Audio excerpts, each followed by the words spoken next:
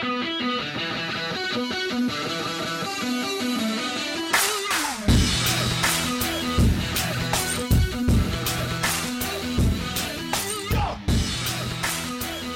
right, guys, welcome in to today's episode of the Southeast Hoops Podcast. It is Friday, April 12th, 2019. On today's episode of the podcast, I catch up with former Vanderbilt guard Drew Maddux, who is currently the coach at CPA here in Nashville, and someone that I've really wanted to have on the podcast for a while now, because not only does he know Vanderbilt, he knows SEC basketball, just having been around this conference for so many years now.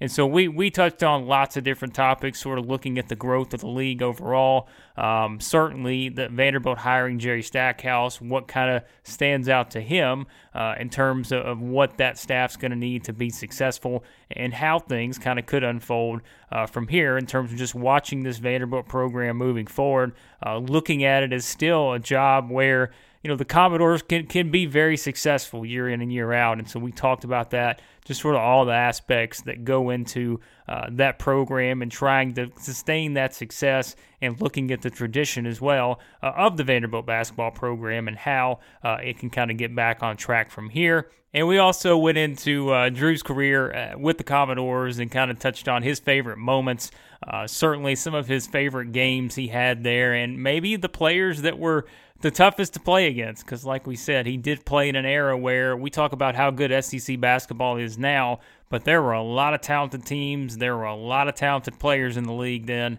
and he had a fun time kind of rolling through some of the ones that were really hard to play against, and certainly some of his favorite games that he had there as well. So let's jump into the conversation with former Vanderbilt guard and current CPA head coach Drew Maddux.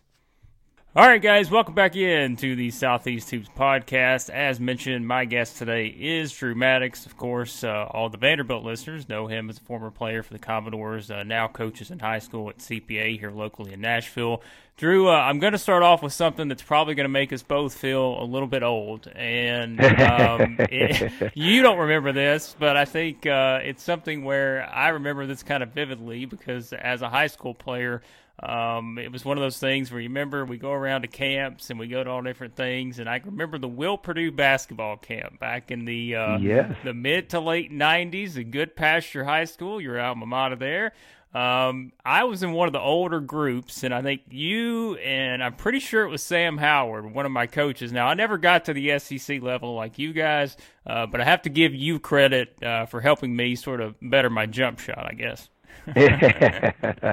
Well, Blake, first of all, just thank you for having me on your show today. I am a huge fan of your coverage of Southeastern Conference basketball and all things that relate to college basketball in this area. So thank you for what you're doing. As a guy that grew up, you know, as a huge fan of Southeastern Conference basketball, and then as a guy that played inside the conference and now follows it very closely, thank you for all you're doing. You know, a lot of people think of SEC as just a football conference, but there's actually outstanding basketball tradition and history, and continuing to go forward with great play. So thank you for what you're doing, first of all. A second to that, my follow-up to that would be, you remember the Michael Jordan signed shoes, I guess. Did you ever have a chance to win a pair of those? Well, because really, you know, in those years, that's what that camp was known for, was who's going to wear or who's going to win those Michael Jordan signed shoes. I will tell you this. I did win one event back-to-back years, and that was the free throw shooting contest. So at least, I don't know what I got out of that, but I think it may have been a signed shirt or something from Will, but it was certainly quite a highlight for me, that's for sure. But no, that was a lot of fun. And kind of tying that into, before we get into the SEC stuff, I know here recently, you know, we talked about your coaching now at CPA. One of your former players, Braxton Key, who everyone knows was at Alabama, transferred to Virginia, now had a chance to kind of showcase himself on certainly the biggest stage in college basketball, with Virginia winning a national title. I know that kind of had to be a special moment for you, not only just as someone who connected with him early on, but just to see him have that kind of success. Yeah, and just so proud of Braxton, and we stay in touch. I mean, we talk pretty regularly, and even leading up to the game, and then after the game. It's just been so much fun to hear the emotion around, you know, that experience. You know, I think, when I think about Braxton's story, obviously he was here for many years, and then his family moved, and then he ended up at Oak Hill for his senior year, and then Alabama, and to see him land in a program like University of Virginia, and what Tony Bennett tries to do and the culture that he's built there, I just really believe it's just such heart alignment to the way Braxton is made. And I think he's just going to continue to flourish and thrive there. And we saw a little bit of a glimpse of that this year, but I think as he steps into his senior year next year there, I think he'll even step into, a more integral role into what they're trying to do. But, I mean, what a program, what a story for them to come back from being the only team ever to lose to a 16 seed to national champions in the very next year with the magical wins that they had coming down the stretch. It was just an amazing story, and I'm so glad he was able to be a part of it, especially under the leadership of such a great man like Tony Bennett. And Drew, kind of to transition that into the SEC and Vanderbilt, because those are two of the things obviously we're going to talk about a lot, and kind of starting off just with your thoughts on the state of the SEC now, and we'll get into sort of Vanderbilt hiring Jerry Stackhouse and all the different ins and outs of that program right now, but I mean, certainly, you've followed this conference for a long time. You played in it, and we've kind of seen just the growth year after year after year now, and we're seeing it sort of in a situation where everyone's having kind of unprecedented success when you look at how many teams are getting into the tournament. I know the coaching aspect has had a lot to do with it, but what are maybe just the biggest things you've noticed just in terms of how far this conference has been able to come, just from an on-court standpoint? Yeah, I think obviously it started with leadership, and it starts with the leadership of the presidents and the university leaders, the athletic directors, just making the Southeastern Conference basketball important. I think it was a collective effort. I really do believe that they came together and said, you know what, we can have great products that extend far outside of the football field, and we're going to take this serious. And so what we've seen with that, Blake, is a couple of things. One, an investment in head coaches. And so you've seen a recruitment and retention of major industry-leading guys come to the conference. Two, you've seen resource allocation in terms of building new arenas or freshening up arenas or remodels, or maybe it's a practice gymnasium or making an investment in the staff or new position creation or whatever it may be. And I think that was a key part to this. But I think the third part that is added to the recruitment of student athletes wanting to be in this conference, and where the Southeastern Conference got really smart, Blake, was when they went and came together with a scheduling initiative and said, this is going to be the expectation as a conference of who you play outside of the conference. These are the types of teams you're going to schedule, and these are the venues you're going to play at. And you cannot be fearful of going on the road to particularly play like a mid-major or go to some of the events. And with that, the overall strength and brand of Southeastern Conference basketball began to rise. And so I think that has become an attractive thing for recruits as they're looking at playing inside of the conference at places not just named Kentucky. And so it's been fun to watch all of that momentum. And then now we're seeing the byproduct and the fruit of all that labor with the success that the conference is having. Yeah, and that's certainly something that you look at it and feel like, now there's an opportunity for Vanderbilt where they make this hire of Jerry Stackhouse, and you talk about all the different things that are appealing for every sort of team around the conference now, the things that they can use to draw in recruits. And now you have Vanderbilt with someone who has an NBA background, both as a very successful player. He was very successful as a G League coach, was the assistant for the Grizzlies here recently. I know lots of people have had different opinions on this, and certainly we've seen in college basketball throughout the years, there are some guys that come from the NBA to the college level that don't have success in terms of winning, but there are others that have had a chance to kind of maybe do that. What do you think sort of Vanderbilt's kind of approach maybe here? Because I think everyone going in knew it was going to be a different sort of dynamic because you had a new athletic director in place in Malcolm Turner, someone who had that NBA background. I think it's definitely one of those hires that you classify as outside the box, but I also think it's one, if you talk about maybe in terms of the reward, just because he does kind of bring that background that he has and you feel like they're going to be able to recruit well. What are just your overall thoughts on the hire here initially? Yeah, I think you brought up so many key points in the line of questioning. I thought it was a bold move. I do believe, it is an outside of the box hire. I do believe what Malcolm Turner was trying to do was go in the total opposite direction of what the previous leadership of the basketball program was. I believe he tapped into familiarity for himself. It was a comfortable space for him. A young coach that existed in a space that I felt like, he saw tremendous upside in. And as it was going to happen, it was going to happen within the G League or NBA circles, but he certainly saw something in Jerry Stackhouse that he was buying, and he brought that to Vanderbilt. Now, I do believe this. I believe when you look at this situation, I believe staffing is going to be key, and I know people have said that, but as a guy that is a byproduct of being in those locker rooms, in those meeting rooms, I'm telling you, who he surrounds himself with is going to be the most critical element that happens over the next couple of weeks to see where this program is going to set in motion. And so that's going to be key. I look for him to bring in some Carolina tie guys. I look for him. I mean, I know names are surfacing, but I also believe this, Blake, and I know there's a big NBA tie here with Jerry Stackhouse experience, but when you come back to a level, for example, I came back to CPA. Yeah, I'd played at the collegiate level and had all of those experiences. But when you come back to the level that you're coaching at, you're going to tap into prior knowledge of the level that you experience. So what that means is when I came to CPA, yeah, I had Vanderbilt experience and all these wonderful mentors. But when I came here to start the program and build foundation elements to it, I went back and tapped into my good pasture playing experience with my coach, Steve Reese. Right. So a lot of what we did early in those days was tapped into that previous knowledge.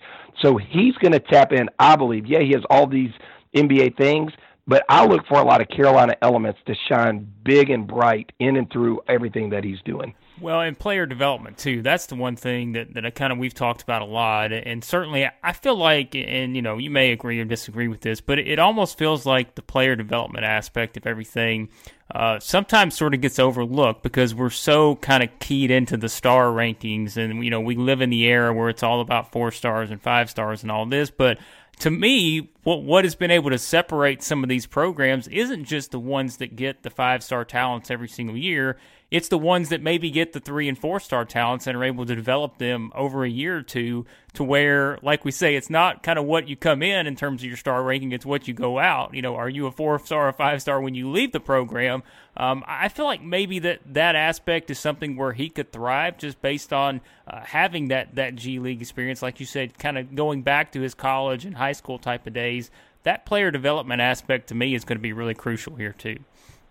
Yeah, and I think on the other side of the coin of player development, take for instance, the Final Four. Obviously, you see those teams, and those were upperclassmen-laden teams. Those rosters were built with guys that had been in those programs for a long time. Or, in the case of like Matt Mooney at Texas Tech, that was a fifth-year transfer. So those were experienced guys that had been in those programs. So, yes, I think it's player development, but I also think it's player experience because here's the deal. And I'm not telling anybody anything new. College basketball has a huge problem as it relates to transfers. So when a young man comes into your program and does not get what they want, i.e. production or minutes or opportunity, you better make sure you're speaking into the intangible relationship build to that young man where they can see the big picture and really take the long view in mind. And so you do have time, back to your question, Blake, to speak into and to build into the player development aspects, and they stay within your program for a long time and can see the trajectory. When I played in the 90s, it was rare that guys transferred. Now it's the new normal that you have. And so what are you giving them? What experience are you providing to them where they do buy into taking the long view in mind, where they have time to develop as players, and you can establish the proper player development platform in place for those kids to thrive within your program? I think that's really, really key here, and a key point that people lose because of the transfer issue that is out there in college basketball. Yeah, absolutely, and there's no doubt that's such a huge part of the equation now. And just kind of maybe backtracking even a little bit here, the Vanderbilt job itself, there's always been lots of different opinions on this nationally. And I think people locally here, like you especially, who played there and it's been connected there for so many years now, and then even just the local media kind of understands more of the ins and outs of things. Historically, Vanderbilt's had success in basketball, and I know people kind of look at these last several years where there's been these ups and downs, and certainly last year, one of those years that you never just kind of see coming. Like I said, you know better than anyone, this Vanderbilt job, even in what has become a really, really tough SEC, one of the best conferences in the country in terms of just overall competitiveness, this can still be, one of a program that can be in that top tier. Maybe not, number one or number two every single year, but just in that maybe top half, top tier type in the SEC, can it? Just because, like we said, it's a program that kind of has that success, and as long as you have sort of the right leadership in place and you're putting the resources into it, there can be a lot of success here. No doubt, and I am 100% confident that Vanderbilt basketball should be in the top third of the league every single year and should be an NCAA tournament team every single year. I just think the value proposition to a student athlete that is looking at the opportunities to play college basketball, I think what Vanderbilt has to offer is very unique. And I don't think anybody else inside the conference has what Vanderbilt has to offer. So if packaged, if sold, if marketed correctly, in a new Nashville, in a new environment that is going on in the Cumberland region, coupled with all of these opportunities of playing this wonderful conference at this institution, if you recruit the right person, the right player, the right holistic look at a student athlete, I truly believe that Vanderbilt University should be in the top third of the league. Not even a question. And so is this going to be the staff to do it? I don't know. I don't know that we have enough information yet to proclaim that over this staff and over this situation.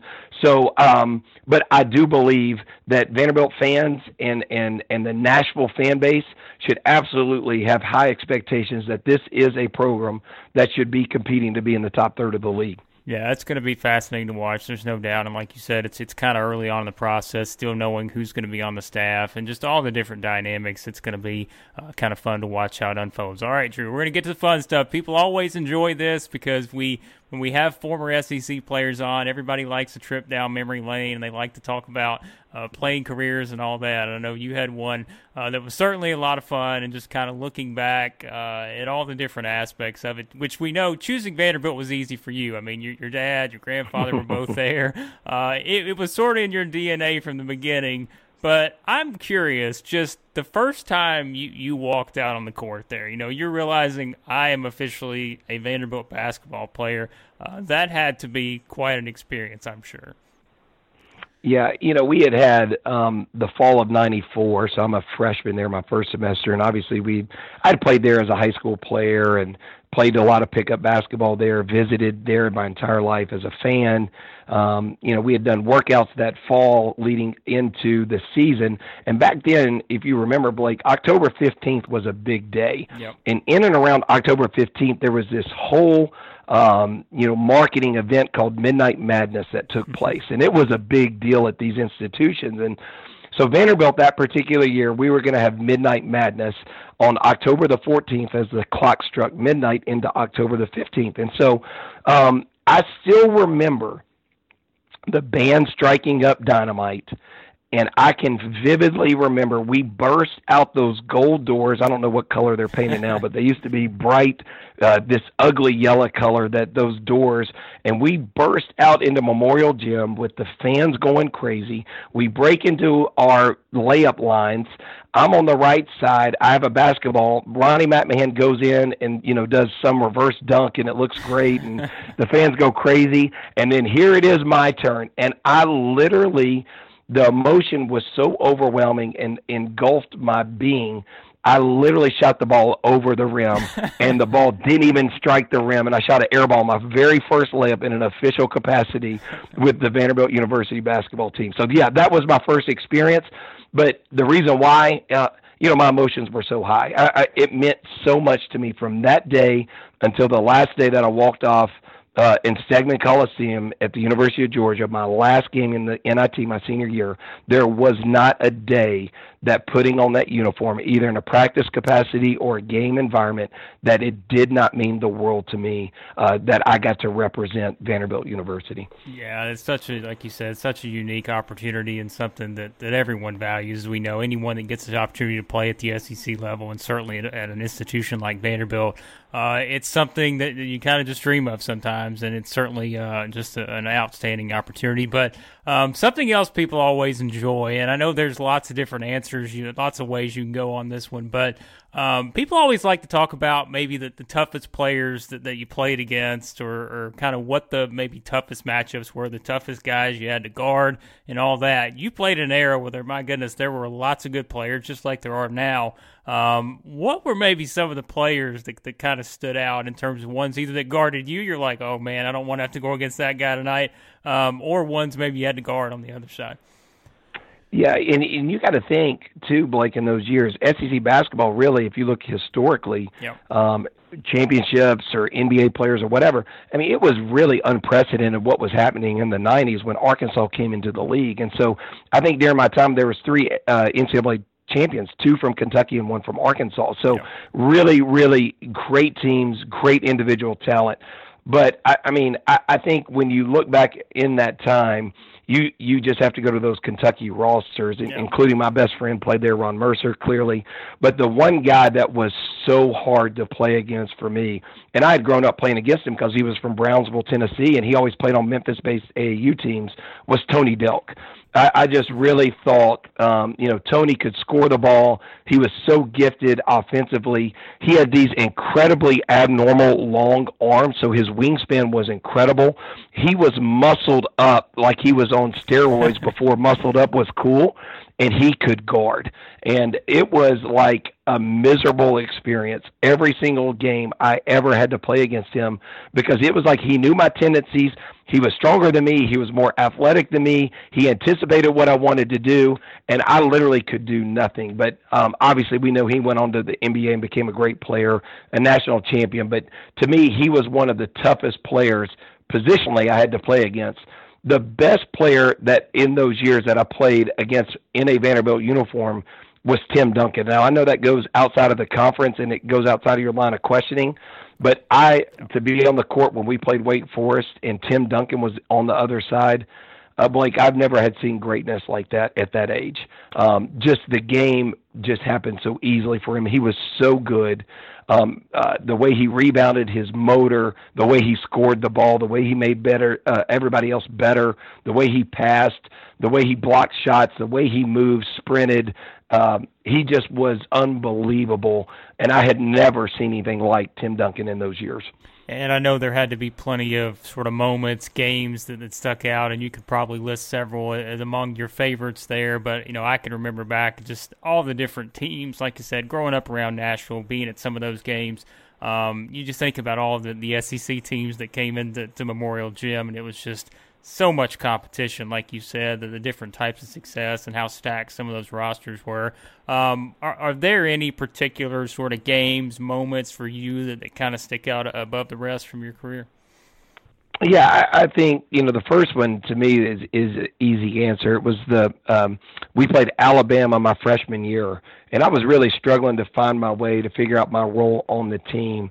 And Alabama that night when they came in, it was our first SEC game my freshman year, and they were ranked, I think, 5th in the country. They had Antonio McDyess and Jason Caffey and Eric Washington. I mean, those 3 guys were all first-round picks. I mean, they were loaded. Their roster was loaded. I'm sure they were a double-digit favorite against us that night.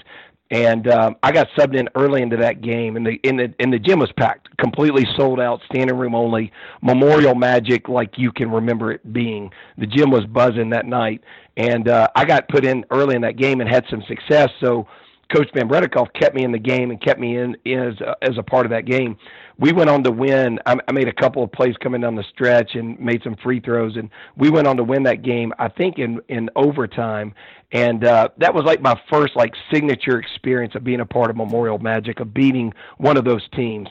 I think the other game that stands out individually for me growing up was the night I had my career high. We were playing at Alabama on a really rainy night.